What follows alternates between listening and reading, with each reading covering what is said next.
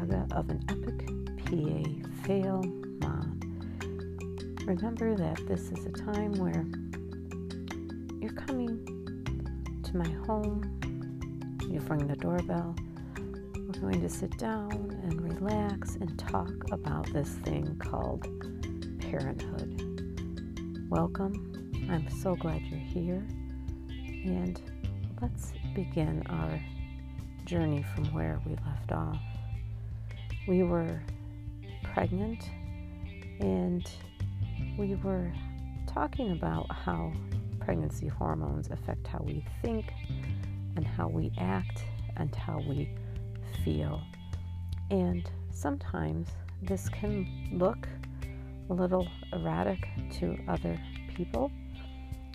And as I had mentioned, in my case, it was reflected in tickets, minor infractions during both my pregnancy, and it also resulted in some emotions that were a little turbulent, associated and directed towards my mom and my mother-in-law. So I just want you to understand that some of these things that you're experiencing are completely normal. And once you get to the hospital with your birth plan and you find that perhaps things didn't go quite as intended, you're able to breathe and just keep moving forward.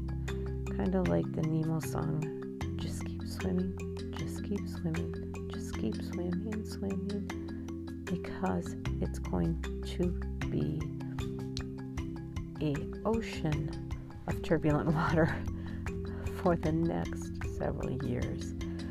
So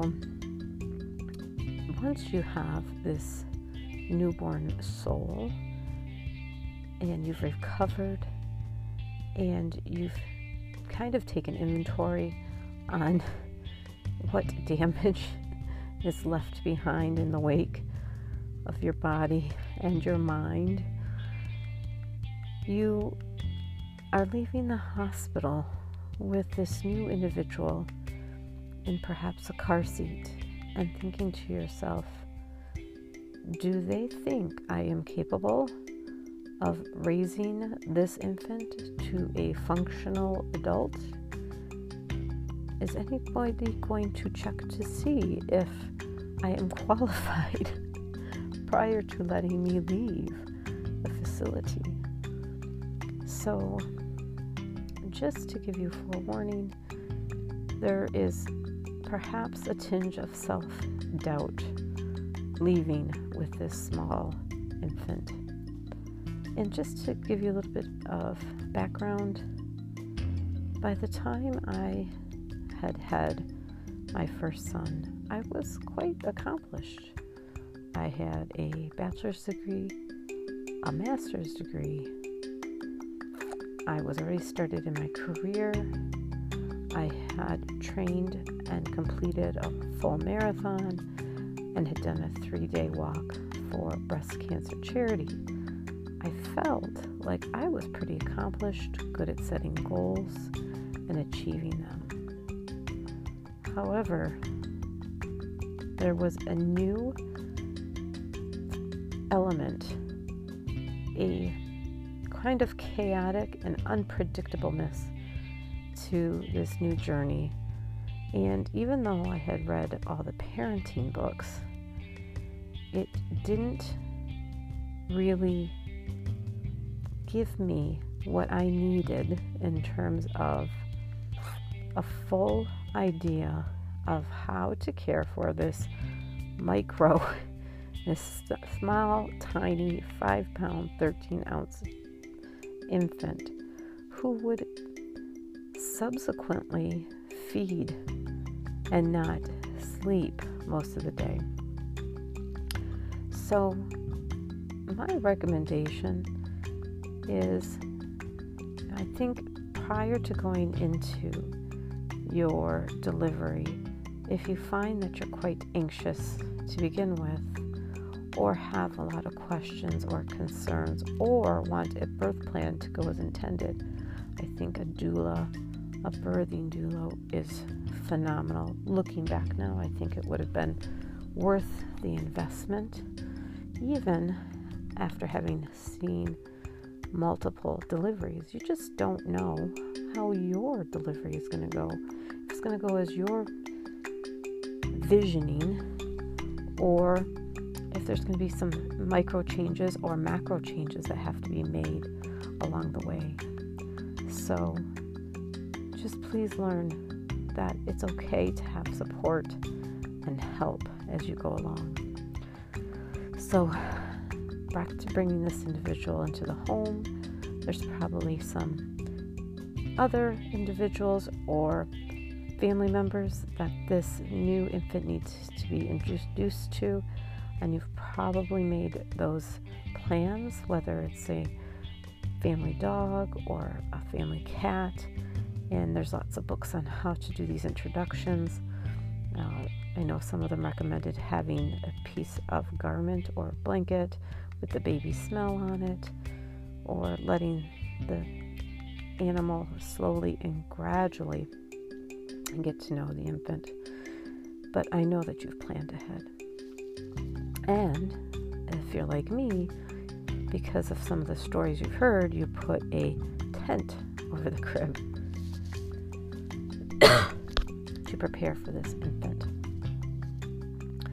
So now that you've safely gotten this new individual home, in the car, figured out the car seat, how it works, you had it tested, you made sure it was secure, you will be carrying around this infant car seat for quite some time, until this child is able to sit in a car seat and face the rear. So take a measurement of your biceps now, please, and after the 6 to 8 months of having a child in the car seat until they are rear facing. It is quite a feat to schlep the car seat with an infant around. Now that you have this infant home and it has been diapered prior to leaving the hospital, it is dressed, it still may have some cute little newborn garments on it, you are now responsible for caring for this child 24 hours a day, which is pretty overwhelming, especially when you have a 5-pound, 13-ounce child who doesn't have a lot of brown fat and who requires to be nursed constantly, and then develops jaundice. Now, I've never quite figured out why infants have follow-ups but moms don't. I think there should be a mandatory postpartum mom check if you had a vaginal delivery. I know moms with C-sections have checks, but even just a mandatory check to make sure that you're doing okay. Now remember, I'm pretty goal-oriented, and I had decided that I wanted to nurse, and I followed the lactician's orders to make sure that no bottle feedings were added until he was comfortable with the breast.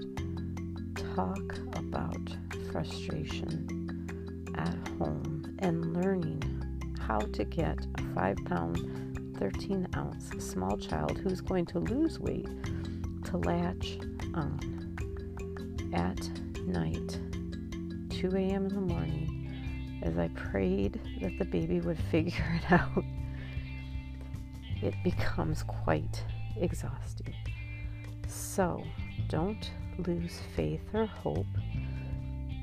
Use common sense. I think that's probably the best word. You know, you have to find a balance between your baby's health and your mental and physical health. So when I followed up with the pediatrician and my oldest had jaundice and I was sleep deprived and they didn't do labs in the pediatrician's office and I had to drive all the way to the hospital, sleep deprived with an infant, I should have asked myself then and there, is this making any sense? Had I asked myself that question, I'm sure I would have at that time supplemented in addition to nursing, because it was so exhausting.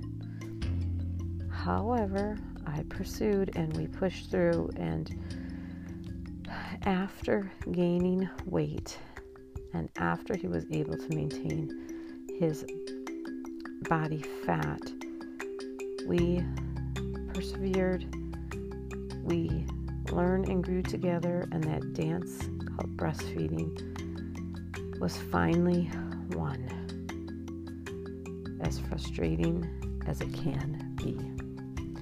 So this is about perseverance and learning how to dress an infant on top of it. As a side note, as I was going to the doctor's appointment, I did have help. My mom came to help me, and when she offered to dress the child, I let her. And when she brought the child downstairs to go to the pediatrician's office, the diaper was on backwards and the hand mitts were on my child's feet and his socks were on his hands. And in 90-degree weather, he had about 3 layers on. So sometimes we have to let go of control and learn and move forward and ask for help, even if we feel like we should be able to do this new adventure on our own. So, welcome home, baby. Your diaper's on backwards. You have hand mitts on your feet. Your mom is exhausted from nursing. She's having a hard time keeping up with your demand. You have jaundice. We have to get you poked for blood work. And I don't know how much longer this difficult stage is going to last. So for all you radiant moms out there, you will get through. It's a small step at a time, and use common sense, use your intuition. Start to really observe your child and what they need, and observe yourself and self-care and what you need. Those are my 2 biggest pieces of advice. If you have anything else that you would like to talk about, make sure you send me a message. You can do that via Instagram at p.a.c.sam, or you can follow my link tree. I would love to know what you want to hear about and the struggles that you're going through and how we can get you through them, because I haven't even talked about baby poop and the things that you see and learn about as you're changing those first diapers and as they transition to older, bigger, toddler poos. So we've got a lot to learn yet and discuss and laugh about and relax about. And I'm hoping you're enjoying this journey of motherhood. And it's not easy. It's a learning process, but we're in this together, and I'm here for you. Thank you for joining me today, and I look forward to our next episode.